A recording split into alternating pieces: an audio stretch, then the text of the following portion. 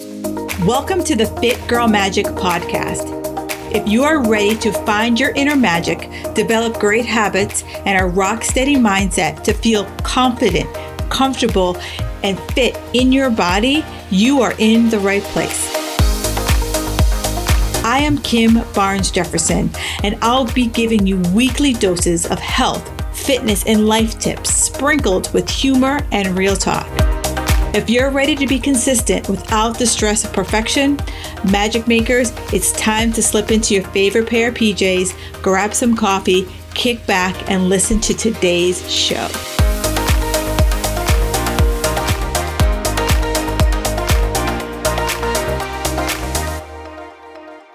Hey Magic Makers, today I am bringing you a episode about Alzheimer's. It is something I've wanted to talk about since the inception of this podcast. And I really wanted to talk about it because the numbers are staggering. You know, I don't know if you've been affected by Alzheimer's or know of anyone with Alzheimer's, but 1 in 3 seniors have some form of a memory problem. Over 6 million people have some form of a memory problem. And 1 in 5 women have a significant chance of developing some type of memory disorder.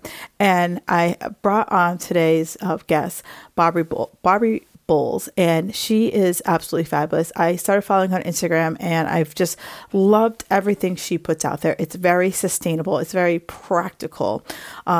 She's a registered dietitian, and, she found, just like I did, there isn't a lot of research out there around women, especially women in 40, women dealing with perimenopause. And there's a lot of things that she has uncovered through her, own dive into this area. We talk a lot about what are the risk factors for Alzheimer's and other metabolic challenges that might lead to Alzheimer's. And if we were only just able to start taking care of ourselves right now. And a lot of the tools that we talked about are very simple. It's nothing that it's probably stuff you're already doing or stuff that you've already heard that you should be doing. We talked about, is it a hereditary disease? What are the gene factors that are the cause of Alzheimer's? So much. I'm giving away too much. It was just such a great conversation. And as always, if there's anything in that conversation that you have a question about, feel free to reach out to her or myself. Just screenshot it and, make sure you tag us and let us know what the question that you have is. Enjoy the show. And I do have an ask, and I don't really typically ask this.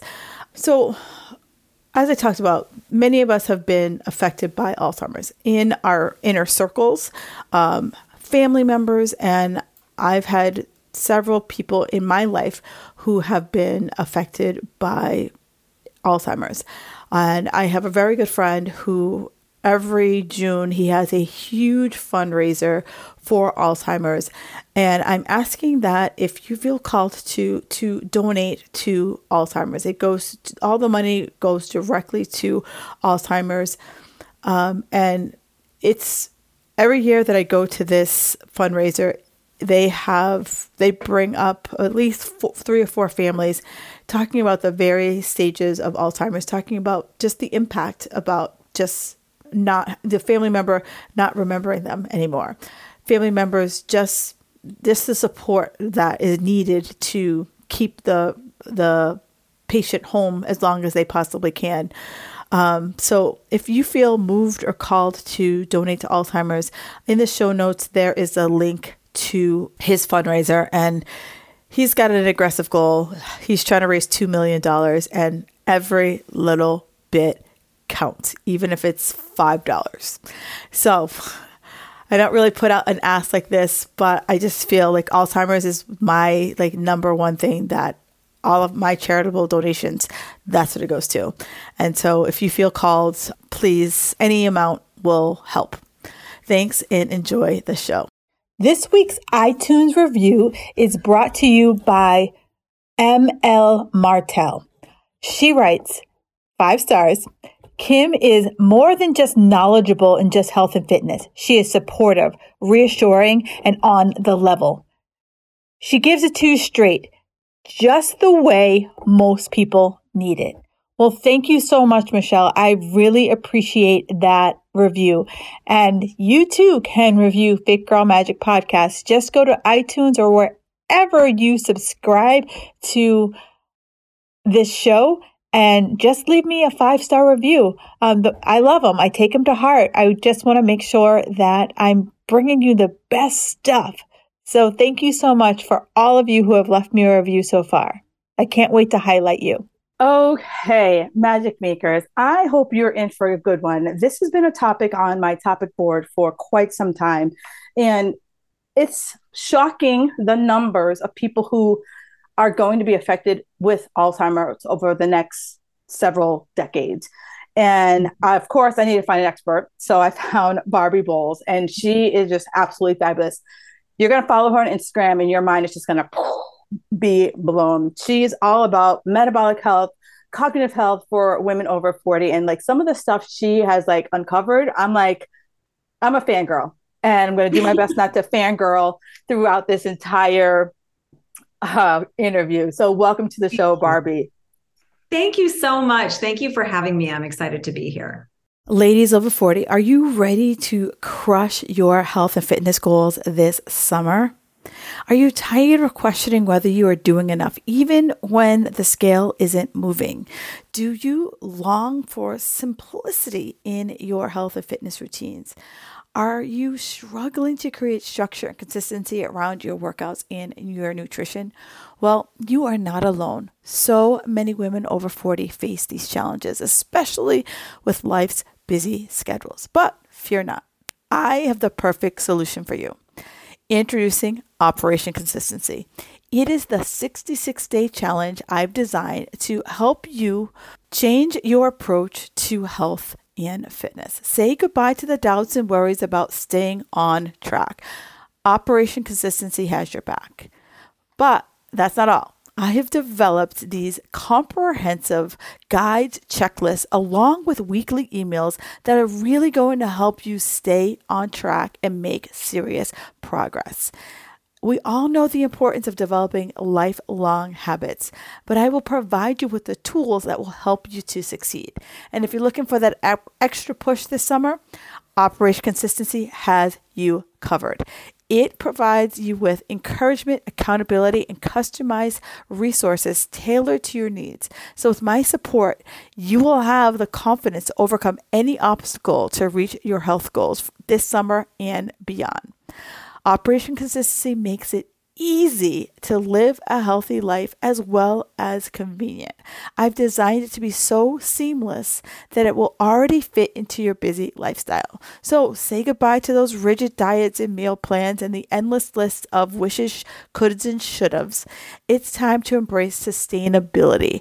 How do you integrate health and fitness effortlessly into your life? So if this is what you've been waiting for, join Operation Consistency. We start on Monday, June 26th. So don't let anything hold you back. Check the show notes for the link today.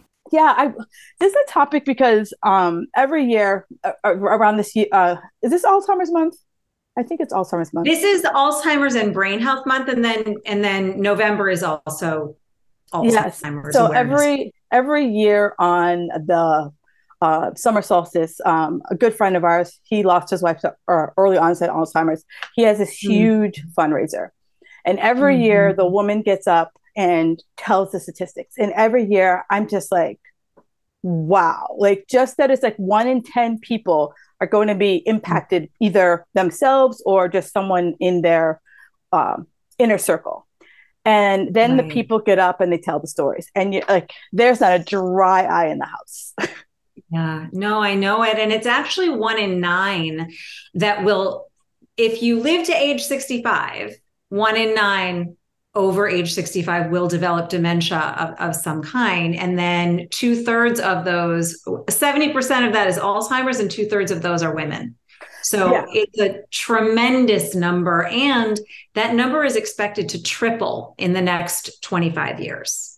Yeah. And it just like that whole thing just blows my mind, right? Because you think about like most people think about when you age, heart attack, cancer, those are the things that come to your mind. And I think that's because like as we grew up, that's or just old age, right? Your body's like, hey, you've had a good life. We're done.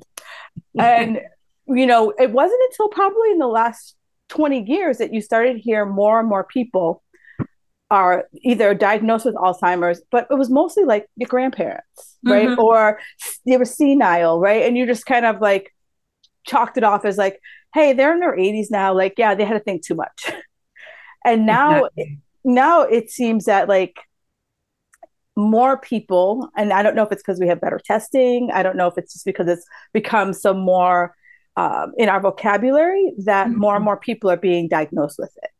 Yeah, I definitely, I don't know how much the prevalence has increased, say, from when we were children. I think it's more that we're talking, there's more awareness about it, and it is being identified more. And certainly early onset is different from late onset.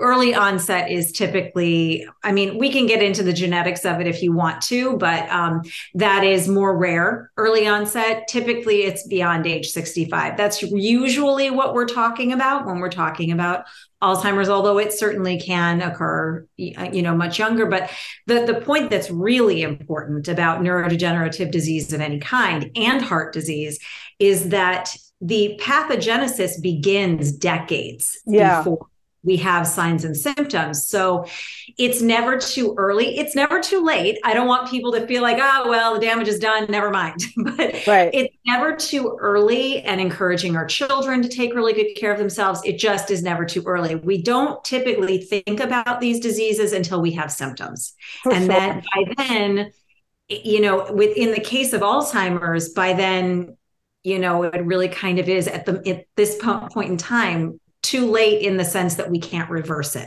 We can maybe slow decline, we can't do anything to reverse it right now. Hopefully that will change in the future. So let's back up. So what's the difference between Alzheimer's and dementia, or are they, pretty much synergistically the same? Alzheimer's is a type of dementia. Gotcha. So there are several other types of dementia. It is the most common. Gotcha. 70% of dementia cases are Alzheimer's disease. There's also Lewy body. There's vascular dementia, although they overlap. So there isn't as much of a distinction between all of the different types of dementia as there once was. Alzheimer's is the most common type of dementia. Gotcha. No, because it's like, I feel like, some people, like, for example, my mother-in-law has dementia. And if you say Alzheimer's, they're like, no, she has dementia. And I'm like, tomato. Right. So I don't mean to interrupt you, but the way Alzheimer's is, like, we can do lumbar punctures to, read the amount of amyloid plaque and tau in someone's cerebral spinal fluid. Most people don't want to do that. Right, exactly. So the way it is typically diagnosed, although blood tests are becoming are up and coming for it, but the way it's typically diagnosed is an MRI and then also neuropsychological testing. So putting those two, the results of those two tests together, a neurologist can look at it and say, okay, this is very likely Alzheimer's type. Gotcha. Is it 100% accurate? Usually no, unless there's further testing like a PET scan. But what most neurologists will say is, I'm looking at your MRI, I'm looking at your neuropsych testing, I'm going to say this is Alzheimer's. If you want to do the further, more invasive, more radiation with a PET scan, okay. But I don't really feel like we need to do that because we would treat it the same way. So that would be sort of why someone might say it's not Alzheimer's, but do we really know? Do you know what I'm saying? Gotcha. Gotcha.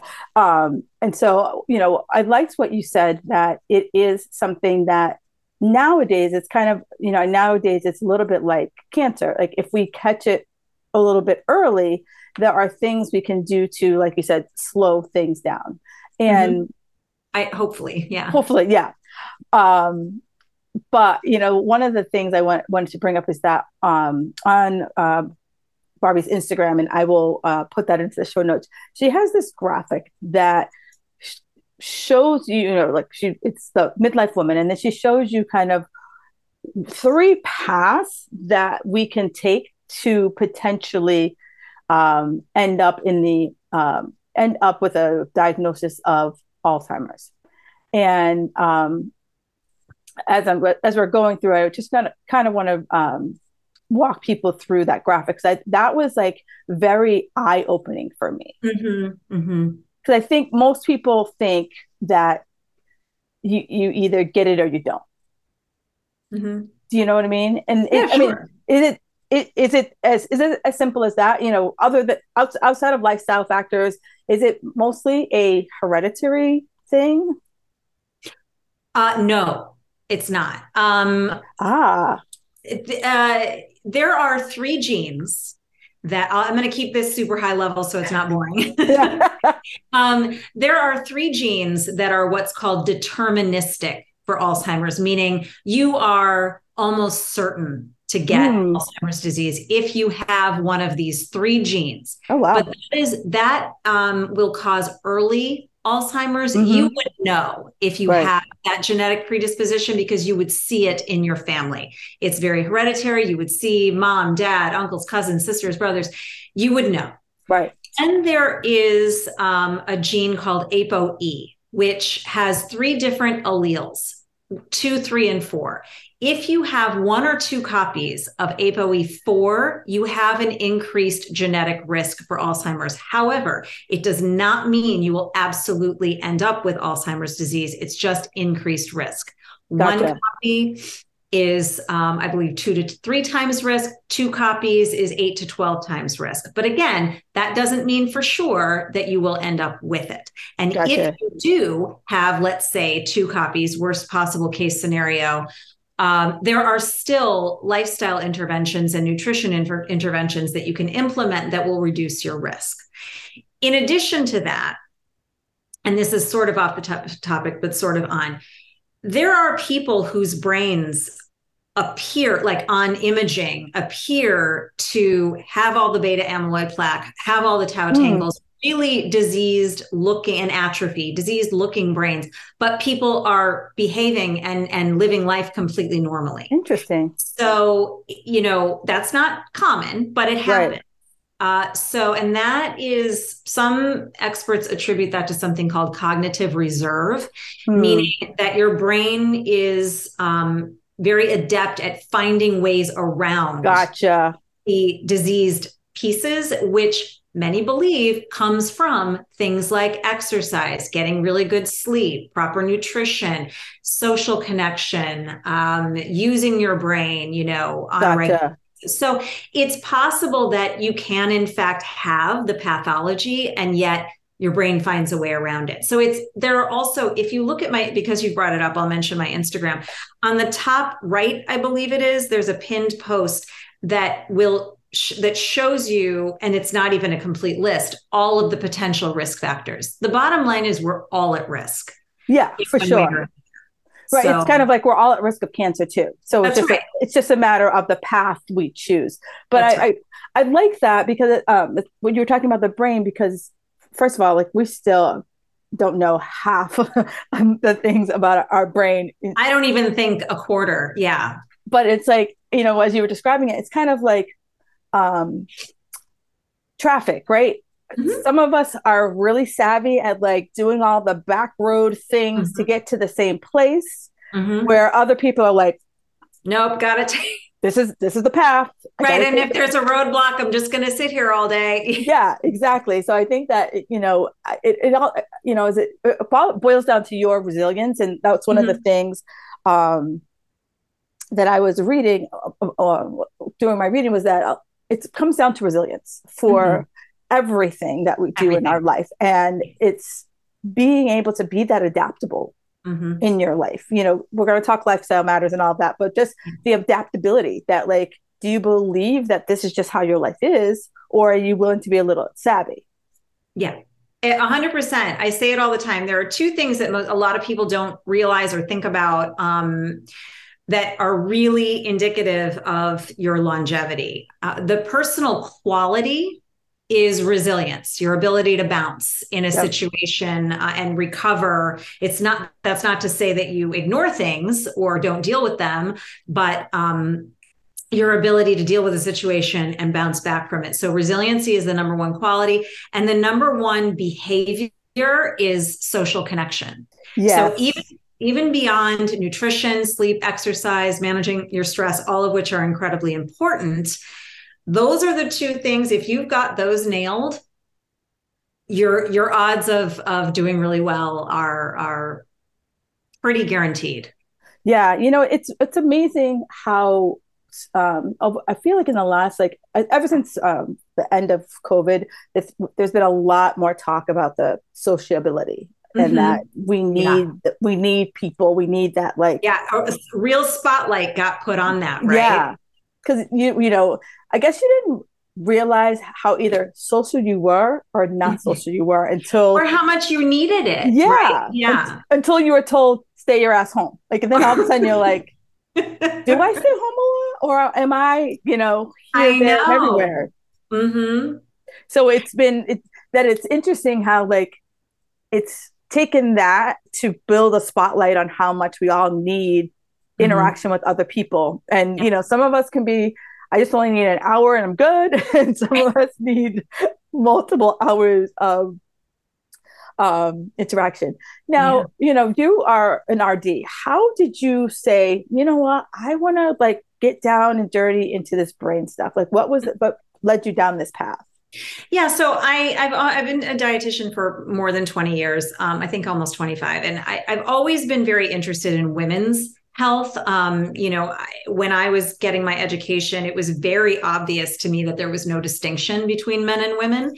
And I have interns from Loyola University Chicago several times a year, and so I'm kind of kept up to date on what they're learning. And there still really isn't, but with the Mm-hmm. exception of, say, pregnancy and lactation, Yes. there really is not much of a difference. And that always kind of bothered me because I think it's just obvious that we're different. Right. So I always wanted to do whatever I could to explore that difference. And so that's why I mostly focus on women. As I got older, so over 40 and now over 50, it really kind of put me in a place where I was recognizing perimenopause and menopause as this really distinct Yeah. time in our lives, a real opportunity to affect change for the next several decades. And the one thing that just comes up over and over for most women is an increased risk of poor metabolic health. So blood pressure, blood sugar, blood lipids, body composition changes. Mm, And then I began to realize how much that impacts the brain. So the yeah. brain really rests on your metabolic health. So Yeah. that's kind of that graphic, Yeah. how that changes in midlife, and that can ultimately really impact our brain in a way that it may not as significantly impact men. So that was kind of my trajectory into, it was sort of perimenopause, what's happening, these metabolic changes, and what does that really mean? Besides type 2 diabetes and heart disease, it really means an increased risk of dementia. Then, in addition to that, my mother has Alzheimer's. So Gotcha. it all just kind of came together to really make sure I was talking. I've always been interested, but I wanted to really make sure, because I have to tell you, I say this all the time. If I didn't do this for a living, I would not know No, that and this is not discussed, right? no, and it's funny because it's like, I feel like, you know, when I first was going through menopause, I had no idea, like, what was going on, because, like, it was Mhm. taboo. You didn't talk about it. Right, right. And now I feel like menopause is having this moment, and it should. And so many people, just like you, were like, "What? That is it too?" And you were just like, "Yep, yep." And you're like, "It's 10 years." Most people are like, "Yeah, it's a year without your period." Right. No. No, no, there's a lot going on. Right. And so, like, as you, like, I'm like unpacking and uncovering. And then as far as, like, when I saw that graphic, it was just like, just such a moment because there's little things that like contribute to everything. It was kind of like, the knee bone's connected to the hip bone kind of thing for me. And, now I feel like menopause is having this thing. And now I feel like because we are making so many links that memory stuff might be starting to have a moment as well. Yeah, hopefully. Yeah.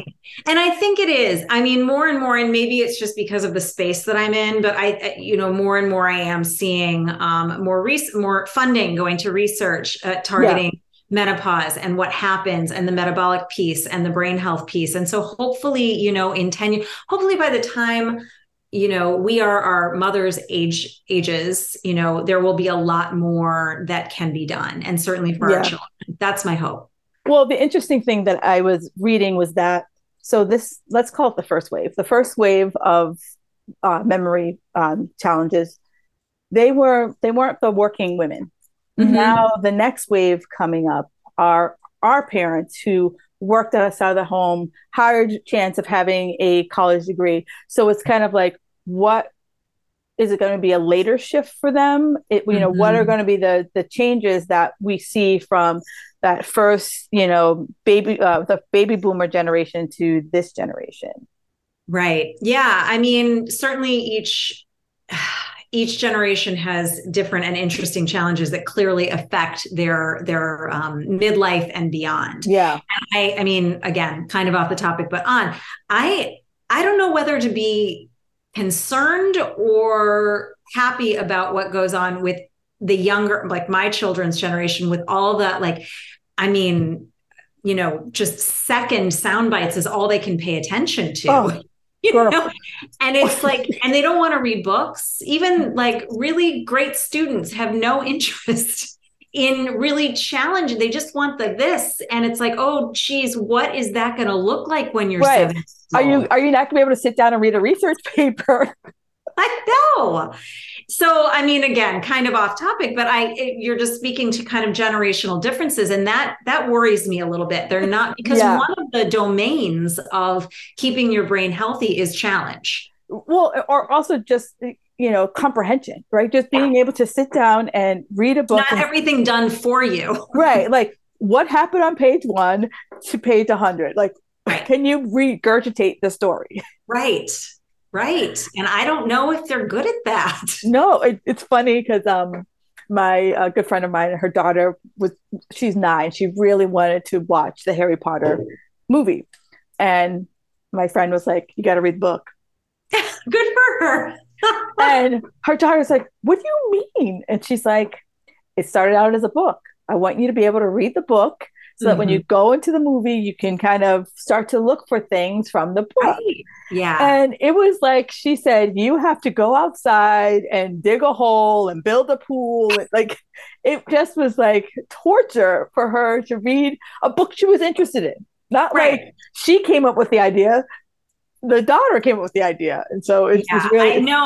I mean, and I applaud that mom because I think that's genius. But yeah, no, they really bristle at the idea of like working their brains sometimes. Obviously, this is a generalization. I'm not trying to crap on the younger generation. I have. And I'm sure.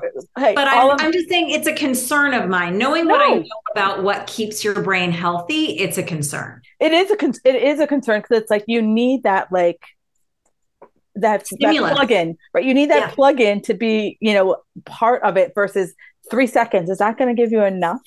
Right. Like a 60-second TikTok isn't going to give you enough. Oh my God, are they even that long? Not at all. Oh. So the graphic that you have, and again, I'm gonna put this in the show notes for those of you listening. Mm-hmm. So as I describe it, she has 3 different paths of what could potentially lead into Alzheimer's. And so the first one, which this is the one that really started me, was the decrease in estrogen. Mm-hmm. Because all of us, most people know, like, okay, I'm going through menopause, estrogen, progesterone is getting a little buck wild. Mm-hmm. But we never realized, or at least I know I never realized, all of the things that estrogen does in my body. Yeah. Mm-hmm. And the fact that how much impact estrogen has on my brain. Mm-hmm. I just thought it was like, hey, it's time to have a baby, estrogen. Like, Right. Right. Exactly. Yeah, no, estrogen is, in addition to impacting our metabolic health, the way we metabolize lipids, glucose, all of it changes. And of course, fat starts to get redistributed to the abdominal area, which can increase visceral fat, which is metabolically dangerous. All of that impacts our brain health indirectly. But then there's also a very direct effect on our brains, because there are so many estrogen receptors. yeah. So if that's not firing, we're just sort of dim. Yeah. And that is the brain fog, the memory issues, the walking into a room and having no idea why you're there, and all of that. Fortunately, with it's a little different research, different results, but maybe 2 years post menopause, so the day you hit your 12-month mark, it starts to sort of correct, like your body, what's the word I'm looking for, adapts Yeah. to that change. And then of course, HRT may help. It's sort of inconclusive. It seems like it's potentially really beneficial, but maybe not for every woman. There's a lot still going on there in terms of making a recommendation specifically for dementia prevention or cognitive health. But yeah, I mean, your brain, it lights up with estrogen. And if that estrogen isn't there, it's not going to perform the way that it used to. Yeah. And so, that was one of the eye openers. And I know I've gone down a great rabbit hole of just all the things estrogen. And, I was talking with a client last week, and she was talking about how, her doctor was talking about her cholesterol levels and her lipids. And I was like, it's menopause. And she's like, what do you mean? And I said, you're going to have high fat and you're going to have high cholesterol till you're out of menopause. And she's like, well, what do I eat? I was like, it's natural. Like, there's like, it's not because you're eating too many eggs or beef. I'm like, until everything evens itself out, like, it's got to run its course. And she's like, why did my doctor tell me this? I'm like, most doctors don't know. Yeah, no, they don't. And it's surprising that they don't. Or if they do, they're not talking about it. I don't know. But I mean, so many of my clients, this is largely why women come to me, is the increase in abdominal fat, the recently diagnosed high blood pressure, elevated cholesterol, triglycerides, or HbA1c. It's just kind of new. They've always been healthy. That's my typical client. Obviously, there are people who are dealing with that stuff from like 20 and beyond, but my typical client is someone for whom this is recent. Yeah. And it has to do with the perimenopausal transition. And so, we just target it with nutrition and lifestyle the way that we can. And obviously working with their doctor if medication is necessary. But yeah, it's not, this is what I mean about, if I didn't do this for a living, I wouldn't know. And I regularly go to the doctor, but these things are not discussed. Like, this is something to expect. We want to treat it. We want to manage it. This is how you do it. And, because we don't want to ignore these things. Right. Even though it is a normal occurrence, or I should say natural occurrence. I don't know that we want to normalize it in the sense that we say, oh, well, it's menopause, I'm not going to worry about it. We do want to pay attention if our HDL is elevated. That's directly causative of atherosclerosis. We do want to pay attention if our blood pressure is elevated. That's a really significant risk factor for dementia. So, and type 2 diabetes, that is also a very strong risk factor. So we want to pay attention to these things. But I think as women enter perimenopause, certainly when they're in the thick of it, maybe 45, 48, really start getting on top of these numbers, know what they mean. We have a responsibility too, in the doctor's office, to know, what do these metrics of my metabolic health actually mean? So that if something is prescribed, we're empowered to say, is this appropriate? What do I really need? Maybe get a second opinion. This is a really important transitional time in our lives. And I think we need to take ownership of it and feel empowered so that we can be 60, 70, 80, 90 and still, killing it.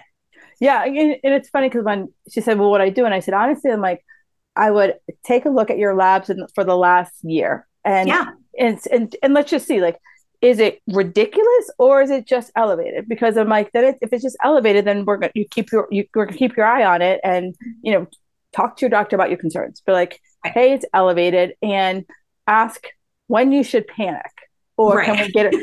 can we get a retest in 6 months just to see if it's if it's staying the same, it's elevated, but it's not getting too crazy. Yes. And, I think the other message that needs to be sent, because so many women come to me like almost in tears, feeling Right. bad.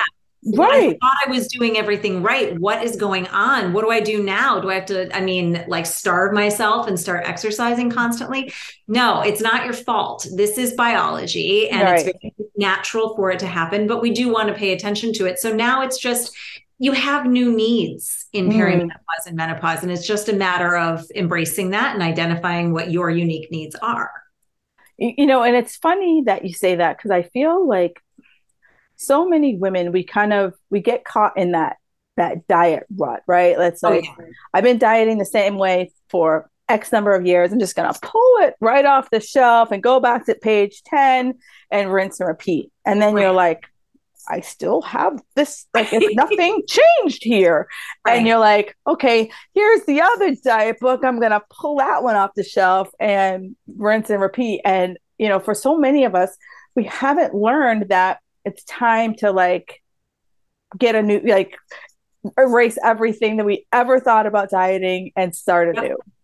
Absolutely. You have different needs now. First of all, did that stuff ever work to begin with? It worked for 5 minutes. Right. I mean, if it's not, it's so funny because it just brings me to, I'm not laughing at my clients, I'm laughing with them when they come to me and they say, I used to do XYZ diet, just think of any branded diet you can possibly, right. And it really worked. But then I gained back all the weight or whatever. I'm like, then it didn't work. Yeah. It was effective for weight loss. It wasn't an effective strategy for you for the rest of your life. That's the definition of working. So we should never feel like we failed. It just wasn't the right option for us. And now we even have new needs that we need to examine and get familiar with. And dieting per se is rarely a part of what's really effective. Like it's more about including foods that are going to be really beneficial for your metabolic health and your brain, as opposed to all of this restriction that, most of us were obsessed with growing up. Well, I always say people, women in their like, late 30s and forward, we were the poster child for diet culture. We were on the bleeding edge of, every other week there was some new diet, some celebrity in a magazine saying I eat 3 grapes in a week then, and that's how I get my physique. Right. And now it's fasting and bone broth. I mean, it's never going to end. No, it's never, it is never going to end. And so I really like that, so if I'm going back to the graphic, so the first part was estrogen, and then the second part was belly fat. And again, that's, another natural cause from our hormones getting wonky. Mm-hmm. But the other big thing that I'm seeing all over is this word insulin resistance, right? Mm-hmm. It's like, it's on an infomercial that like pops on like every 5 minutes, and it's like, you have insulin resistance. And I don't think many people like understand that they eat their way into it, that it's not a like one day your pancreas is like, I'm done. Like, right. Right. Exactly. And that's why, and just hopefully this is just a sort of helpful piece of information, in addition to, because most of us, when we go to the doctor every year, we get blood work done, and it's very standard to get at least fasting glucose, right? That number that just tells us exactly what our blood sugar was doing from at the moment that they put the needle in our arm. Then there's HbA1c, which is a 3-month average of what our blood sugar has been doing. So we want to be sure we get that too, so that we know over the last 3 months, what have we been averaging? But in addition to that, fasting insulin, because your insulin can be high before your blood sugar or HbA1c look different or out of normal range. Because if your insulin is working overtime to try to keep the glucose in control, you might not see a change in your glucose for some time. But if you have elevated insulin, that is an indication that you are insulin resistant or headed that way. In addition, high triglycerides are another marker that your body is starting to struggle. So, paying attention to triglycerides and adding fasting insulin can give you early indication of, is my body starting to have a hard time handling the food that I'm giving it? And so through insulin resistance, is it that there's too much sugar that's potentially going to my brain causing plaque? Is that one of the reasons why it leads to Alzheimer's? Or they still haven't been able to? Right. It's honestly way more complicated and not even completely understood. It's definitely known there is a strong link between insulin resistance and even if it never progresses to type 2 diabetes, there's a very strong link between insulin resistance, type 2 diabetes, prediabetes, and Alzheimer's disease or neurodegenerative disease. The exact pathway is not totally understood. It is demonstrated that in Alzheimer's brains, there is a dysregulation in glucose efficiency. So the brain, and glucose is the brain's number one source of energy, and the brain is just not using it properly. Why that is not completely understood. Some people think it's partly the breakdown of the blood-brain barrier, which is the kind of the encasement that surrounds our brain that keeps bad things out and lets in the things that are needed. In Alzheimer's, the blood-brain barrier, which is highly vascular, breaks down. And so things are getting in and things are, getting out that aren't supposed to. So that's part of it, but it's not 100% understood. It's just very clear that there is a link. Gotcha. And then the last one, and this is one that, I will keep talking to my clients about until I can't talk anymore. Right. Yeah. Oh, yeah. And, I've had several shows about stress and so many people discount it. This is just how my life is. I'm not really stressed. And when you start asking questions, like the stress barometer balloons start popping out of the box. Right. There are some people for whom it's their normal. Yeah. I lived that way for many years. I mean, there are so many women who are constantly living in survival mode. Oh God. Yeah. So that they don't really even realize it. And, especially if you've had, again, not to get too off topic, but especially if you've had a traumatic childhood, it can always feel normal to you. Or if you are a single parent with 2 jobs, it's just what you do. It's just what you have to do. It's how you have to function. Never mind. It's fine.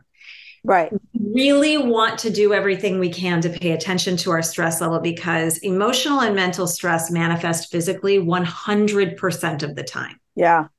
It's chemical. It's a chemical reaction. There's no separate. One of the reasons that, one of the things that's unfortunate, I have nothing but respect for Western medicine. It saves lives literally every minute of every day. But there was an unfortunate transition in Western medicine that really disassociated the mind from the body. And that's unfortunate because we stopped appreciating how the mind and body interact with one another. And so we don't understand the impact of stress. I think we lost decades of healing and understanding how stress interacts with the body because we just ignored it. Oh, those are just your thoughts. They don't matter. They matter a lot. And stress, it has been shown, and probably due to cortisol, but probably other more complicated reactions, stress actually atrophies the brain. It actually shrinks brain tissue. So particularly in the hippocampus. And if you think about it, anybody who has ever been, has anxiety issues, or even just goes through a period of life where, there's a lot of anxiety. If you think about it, you can't remember what you did 5 minutes ago. Yeah. When you're experiencing a lot of anxiety. And that's just a real indication. And that's acute. That's just in one experience of anxiety. Imagine if you are an anxious person all of the time. That is really impacting your brain. Yeah. So it's definitely something we want to gain skills. Everybody has stress. There isn't a lot we can do about it. Um, we want to gain the skills to deal with it appropriately. Yeah. And, and the other part, I feel like sleep and stress go hand in hand because it's like, Mhm. if I'm laying there and like the thoughts are just like coming and coming and coming, it's really challenging to get through sleep. And if I'm in my perimenopause and my hormones are not exactly, it's just like the perfect A hot storm. mess. Yeah. It's the perfect storm. And I feel like for many people, and I know when you're like, stop being stressed and just go to sleep, everyone's just like, girl, if it was just that easy. Right. Give me some of that. How do you, Right. And I'm like, um, I'm a recovering stress boss, so I totally get it. And I remember I went to my doctor, and she stayed my doctor for a really long time because she was very holistic. mhm, And I was having headaches. My stomach was a hot mess. And mhm. I just was like, she's going to give me a prescription. It's all going to go away. Right. Her prescription was read the book, Don't Sweat the Small Stuff, and Chicken Soup for the Soul, and do yoga. I remember driving home, I was so pissed. I was just like, the hell? She's right though. But I mean, it was like, back then I was Yeah. like, what was Oh she no, no, no, no. I mean, doing? But now when I'm you're like, that was like 20 years ago. That was just so like so forward thinking. she was very progressive. Yeah, absolutely.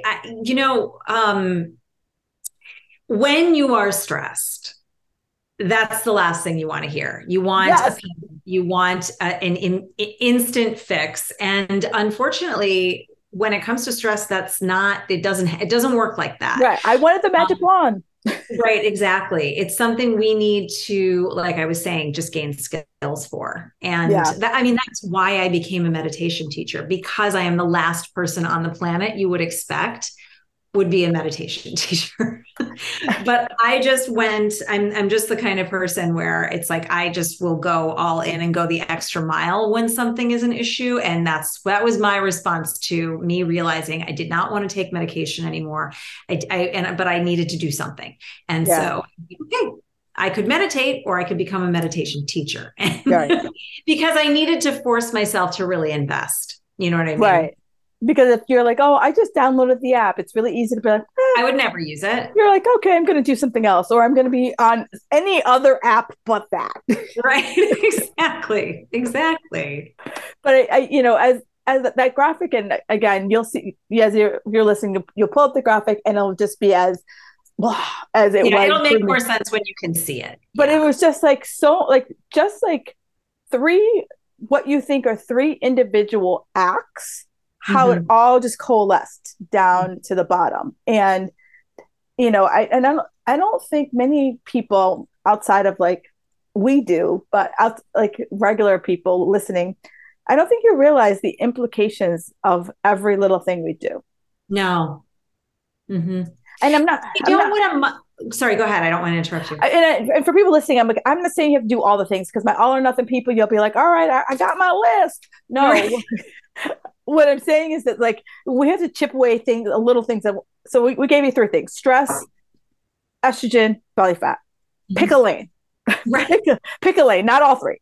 Right. Exactly. Exactly. I mean, and we don't want to micromanage. I think that part of the Mm, problem with social media and getting health information from social media is that it's very overwhelming and there are a lot of bright, shiny objects and it makes you yes. feel like you need all the things and, what do I choose? And then it just adds to your stress.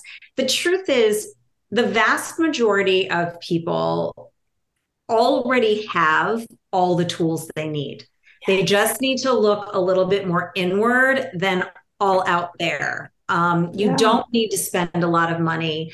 You don't need to buy the gadgets and do the things and take the courses. I mean, all you need to do is do the best you can with your nutrition, your sleep, your exercise, and managing your stress. And you are doing far better than a great many people. Yeah. And I think that's what people get all caught up in is that like Mhm. you're like, okay, I'm gonna focus in on sleep. And then, I'm scrolling through something or something pops up on the news and, Right. oh, I should be eating kale. All right. Screw the sleep. It's all about kale now. Right. Or I need an aura ring, or I need a sauna blanket, or I need this Right. $3,000 course to fix my life. Or it's absurd. Yeah. Right. I always tell people, I'm like, the basics are boring, right? I'm like, the basics are boring. Like every single day, I have a big ass salad. I'm like, it's boring. I am not tossing the salad in anything special. It's just lettuce, cucumbers, chicken, and some tomatoes. That's it. That's great, though. And every once in a while, I get crazy. I can put in some beets, but it's like Wonderful. the basics work. And once Yes. you nail the basics, then we can start talking about the sauna blanket. Then we can start talking about the Oura ring. But if you're Right. still trying to figure out eating, let's not get into the sauna blanket and all the other stuff. Let's pick one thing and nail it. 100%. And I say this all the time about supplements. I think supplements have a place. Particularly, obviously, if you have a deficiency, they're necessary. But with the exception of possibly omega-3s and vitamin D, because they can be hard to get enough of in the average American diet. I mean, all these crazy supplements and greens powders and all of this, it's like, just hold on, pull it back. And let's look at what you're actually eating and what can you do more of with your actual nutrition, as opposed to spending all this money on all these supplements that may or may not have any impact whatsoever. It's so funny. I'm that we never talked. For those of you guys listening, we didn't have a pre-conversation. She said that, and I was like, oh my God, I'm always like, supplements are supplements. That's Right, it. right. They do not replace anything. Like if you are eating like shit, I don't care how many supplements you eat, you're eating like Absolutely. shit. So let's Yes. start with like something that you can pick off a tree, dig out of the ground, or get out of the sea, and then let's talk supplements. Yes, they're meant to, I mean, supplement, that's the word. I mean, that's the definition of the word. It's a complement. It's meant to fill in gaps. It's not meant to be your main source of nutrition. And I think a lot of people make that mistake. And so we need to pull back and look at what we're actually eating, do the best we can there, and then talk about potentially layering on, a layer of optimization to that, but it should not be the foundation of your nutrition. Right. Exactly. So this has been such a great call. And we've hit on so many topics that I think as the listener, I think we've kind of unhinged two things: brain health and metabolic health. And that's the two things that, you will definitely follow Barbie, because, what I like about her, she's not a fear monger. She's just like, here's some information I think you should know. And that's how I approach all the health things that I follow on social media. It's like, hey, here's a study. Here's my take on it. Read it. Here's the PubMed link. Read it for yourself. And, I like that, because it's like, you've gave me the little like TED talk, and now I'm like, I'm going to go in and form my own opinion. Right. I love that you said that, because I think what's really important is, and if you want, I can give you a few accounts that I think would be really great for people to follow when it comes to nutrition, who are extremely evidence-based and really cut to the point.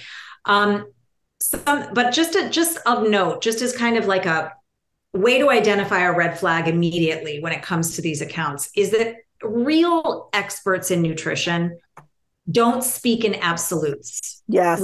We talk about things that are associated with, correlated with, linked to, may cause. It is almost never, this is what you do, this is why you do it, never eat this, always eat this, because that's just not true. Right. And so that's one way to very quickly identify. And if they're shirtless walking around in a grocery store, like just or shoeless, and they look dirty. Right, exactly. That's just an immediate way to identify, am I getting high quality information? Because these people even reference studies, but they're talking about mechanisms and things that don't translate from a petri dish into the human body. So just be careful there. There is nothing that is certain, and you are a unique person with unique physiology. No one thing is right for any two people. And I know my clients get so mad. I'm like, well, it depends. It depends. And I was like, I'm like, I know you don't want to hear that. Like, I go, but Right. it's like, did you get a good night's sleep last night? Do you have your period? Like, give me These some things background, matter. and I can give you a little bit less of a depends, but Right. 9 times out of 10, it depends. It depends. It's nuanced. No two people are alike. There are no hard answers. And until there are, and there probably never will be, because nutrition in particular, health in general, are notoriously challenging areas of study because there are Right, so many confounding factors. You can't lock people in a building with a controlled atmosphere for 20 years and see what happens when they right, eat. There are lots of things that happen when these studies are done that just mess up the results. So we have associations, right. things we think are linked to other things. But not that there isn't great information out there, but just be careful, especially about people who are just like, never eat this. This is toxic, toxic. Anybody Yeah, who uses the word toxic, be careful when it comes to food. right. Other than you shouldn't drink bleach. Yes, that is Yeah, definitely that's toxic. toxic. That Right. is indeed toxic. Yes. But but yeah, I love people who, are it depends. And I get frustrated too, because sometimes you just want the black and white answer. Of And course. and sometimes you're going down the Google rabbit hole and you're like, I just want the I just want a solid answer. And sometimes it's split 50-50. Yeah. A And lot of the time. it's split 50-50, and it's just you kind of have to go through gut, like, all right, I'm gonna experiment and see how it works for me. you That's know we right. we talked about intermittent fasting, and like right now that's the big thing. And Right. I always tell people, I was like, well, I'm like, it depends. I'm like, on how it works for you. Like some people Right. it's very triggering, Mm-hmm. and some people they find it like freeing. And I know I did it because I used to eat too much, and it was freeing for me to break up with eating too quickly. Mm-hmm. But I don't do it every day. It was just Mm-hmm. a tool to get me through something. Right. And now I'm through it. Right. Right. Yeah. I do think that if you can take, we're talking about stress reduction and stress being an impactful on the brain. And I think that we will discover over the next maybe 10, 20 years just how damaging all Oh, of the time that we spend on social media. oh God. But I do think that if you can take regular breaks, I really do think that is a great benefit. Oh yeah. I mean, they'll discover plenty of, especially as we're talking about the younger generation, they will, I hope I live long enough to be able to see the studies of like when they get to be our age, to be Yeah. like what's, the impacts were, but also the interesting thing about like just all the screen time. Right. Yeah. It's scary. Well, it's like when I was a kid, like there was no screen time word. Like that wasn't a Right. thing. It Like, wasn't a thing because we had TV if we were lucky. right. Yeah. And I was like, I remember watching TV, and it was never like my mom's like, you can only watch an hour of TV. Like it was Right. never like regimented, like how much TV I could watch. And I don't, Right. but I also remember, you're on in the summer, your mom's like, get out of the house. Like, Right. don't come home till the streetlights come on. Right. Right. Right. I know. And Oh man. nowadays, if you ever said to your kids, get out and don't come home to the streetlights, they'd be like, what do you do Right. Well, outside? and most of us would be uncomfortable with that. Like, do we have Right. a GPS? Like, can we see exactly? I know what I mean. We were like off the grid. Like if I I know left my house, I was where we were. gone until I came home. Yes. You didn't know Yeah. where the hell I was. I know. I know. It's crazy how different it is. It's so different. Like whenever I see like a kid by themselves, I'm like, where's an adult? Where's the Where, parent? right. Where if you saw it, how many places did I go by myself as like I was 10 and just out? Right. I know. I know. It's nuts. It really will be interesting to see how this next generation parents their children. Oh Like if God, yeah. there's always a backlash, Yeah. right? And they may go back to more like our parents were, which is like, whatever, see ya. Right. Good luck with that.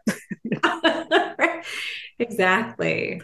So, Barbie, I want to thank you so much for taking the time to speak with me. Yes. And I asked you in the beginning, and I'm going to ask you now that I've pressed the record button. I always Uh-huh. ask my guests, what's one thing that makes you feel magical? Yes. And so I feel like when my children, I have a 20-year-old son and a 15-year-old son, and when we are together and laughing together, 100%, that makes me feel magical. Oh, I love that. That happens frequently. So I'm really happy about that. But, if it's a solo thing, the beach. Oh yeah. I'm a If I'm beach on the girl beach, too. Yeah. Yeah. Toes in the sand. I am happy as a clam. yes. And so where can people find you on the socials? Yeah, so I'm only on Instagram, Okay. and it is at the cognition dietitian, and there are underscores between the words. So it's the underscore cognition underscore dietitian. And then And, also my website, which is barbiebowles.com. and I will link all of this in the show notes. And then you mentioned there was a couple of other accounts that you like to follow. Yeah, I will email them to you. Perfect. Does that work? That Okay. works. And I'll send you a little list of about 10 accounts, or 8 or 10 accounts that I think are really valuable, particularly for nutrition. They do something that I don't have the patience for, which is they're all on TikTok too. So they will stitch, with TikToks that are just yeah. it and kind of outline why, and they're very evidence-based and very, very helpful accounts. So you can put those in the show notes. I'll email them to you as soon as we're done. Perfect. But yeah, I love those little stitch things where they're like, okay, here's the research and this is what my interpretation of it. Go read it and figure it out yourself. And I love all that stuff. That's like, sometimes you just get this, you read it and sometimes just a little too heady. Yeah. Oh yeah. A little. Yeah. Very much so. And then it's difficult to interpret a lot. I mean, I'm not a PhD, and that's what all these people are. And that is what getting a PhD teaches you, to read. Right. And so I'm pretty adept at this point, but there are things I miss sometimes, I wasn't thinking about, that totally confounding everything I'm reading. And so, or it's only 3 people, or, what I mean? So there are lots of differences that can be made, and they are so good at calling it out. Yeah. And I also love it when they like the research, like, I think it was like 2 or 3 months ago, there was this big hullabaloo about Splenda. And this one person was like, it's the devil. And then I'm sure on your list is the guy BioLane. Yeah. Okay. So I love when he has a way of like just smacking you down. He's sort of the daddy of all of it. And then there are sort of younger PhDs who do a very similar thing with their own style. Yeah. Yeah. And he was just like, lady, like, come on. And he just like went through the research. He's like, what about this? And what about this? And what about this? And I'm like, yes, this is like what people need. Cause it's like, that's going to be on the 7:00 news. Mm-hmm. And that is, yes. And that is the frustrating piece, because something that you need to remember too, as far as the media is concerned, I mean, we think, what's the news? It's, the news. It's the news, right? Trust it as a reliable source. But the news media is interested in headlines. They're interested in getting your attention. They don't really care about getting called out for inaccuracies when it comes to that kind of thing. So don't get, if you want to start by, the news said this, and this is how they kind of framed it, and this is the narrative around it, but I'm going to look into it a little bit further. If it matters to you, if you're not a person who uses artificial sweeteners, who cares to ignore it? But if it's something that you use and you are interested in, it's worth exploring on a different level from really reliable sources. Yeah. Because I mean, the news is like, at 7, we're going to say stevia kills kids. And then it's like, I got to tune in. And like, that's all they want. They just want your eyeballs. That is all they want. And we need to remember that. Yeah. So thank you so much for taking the time. This was just better than I expected. I'm so glad. Yes, I had so much fun talking to you. Thank you. Yes, and I always take notes whenever I learned so many little note things. So I hope everyone who's listening has taken notes as well. Definitely follow Barbie. Like, she just makes it very simple. Like, this is very heady, but it's very simple and very like, do this.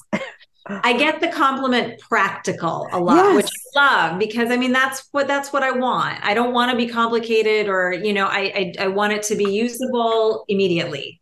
you know. We've all done complicated, and we all know how that worked out for us. Right, right, exactly. So thank you so much. And when this is all ready, I will send it all out to you. Yay, I'm so excited. Thank you so much. I really appreciate this. A great conversation. Perfect. All right, guys, make sure you follow her. And if anything you want, just do us a favor, screenshot this and tag us and ask the question. We love answering any questions that you might have. Absolutely. Thank you for listening to the Fit Girl Magic podcast. If you've made it this far, yay. I'm thinking you enjoyed the show. Let's continue the conversation on Instagram. You can find me at Kim Jefferson Coach. In order for me to keep sharing this message, do me a favor and leave me a 5-star review on iTunes. While you're there, don't forget to subscribe so that you won't miss an episode. New episodes are available every Wednesday. The Fit Girl Magic podcast is intended to provide you with tips, tools, and strategies that will help you make better decisions about your health. I really appreciate your feedback and your support. Thank you so much.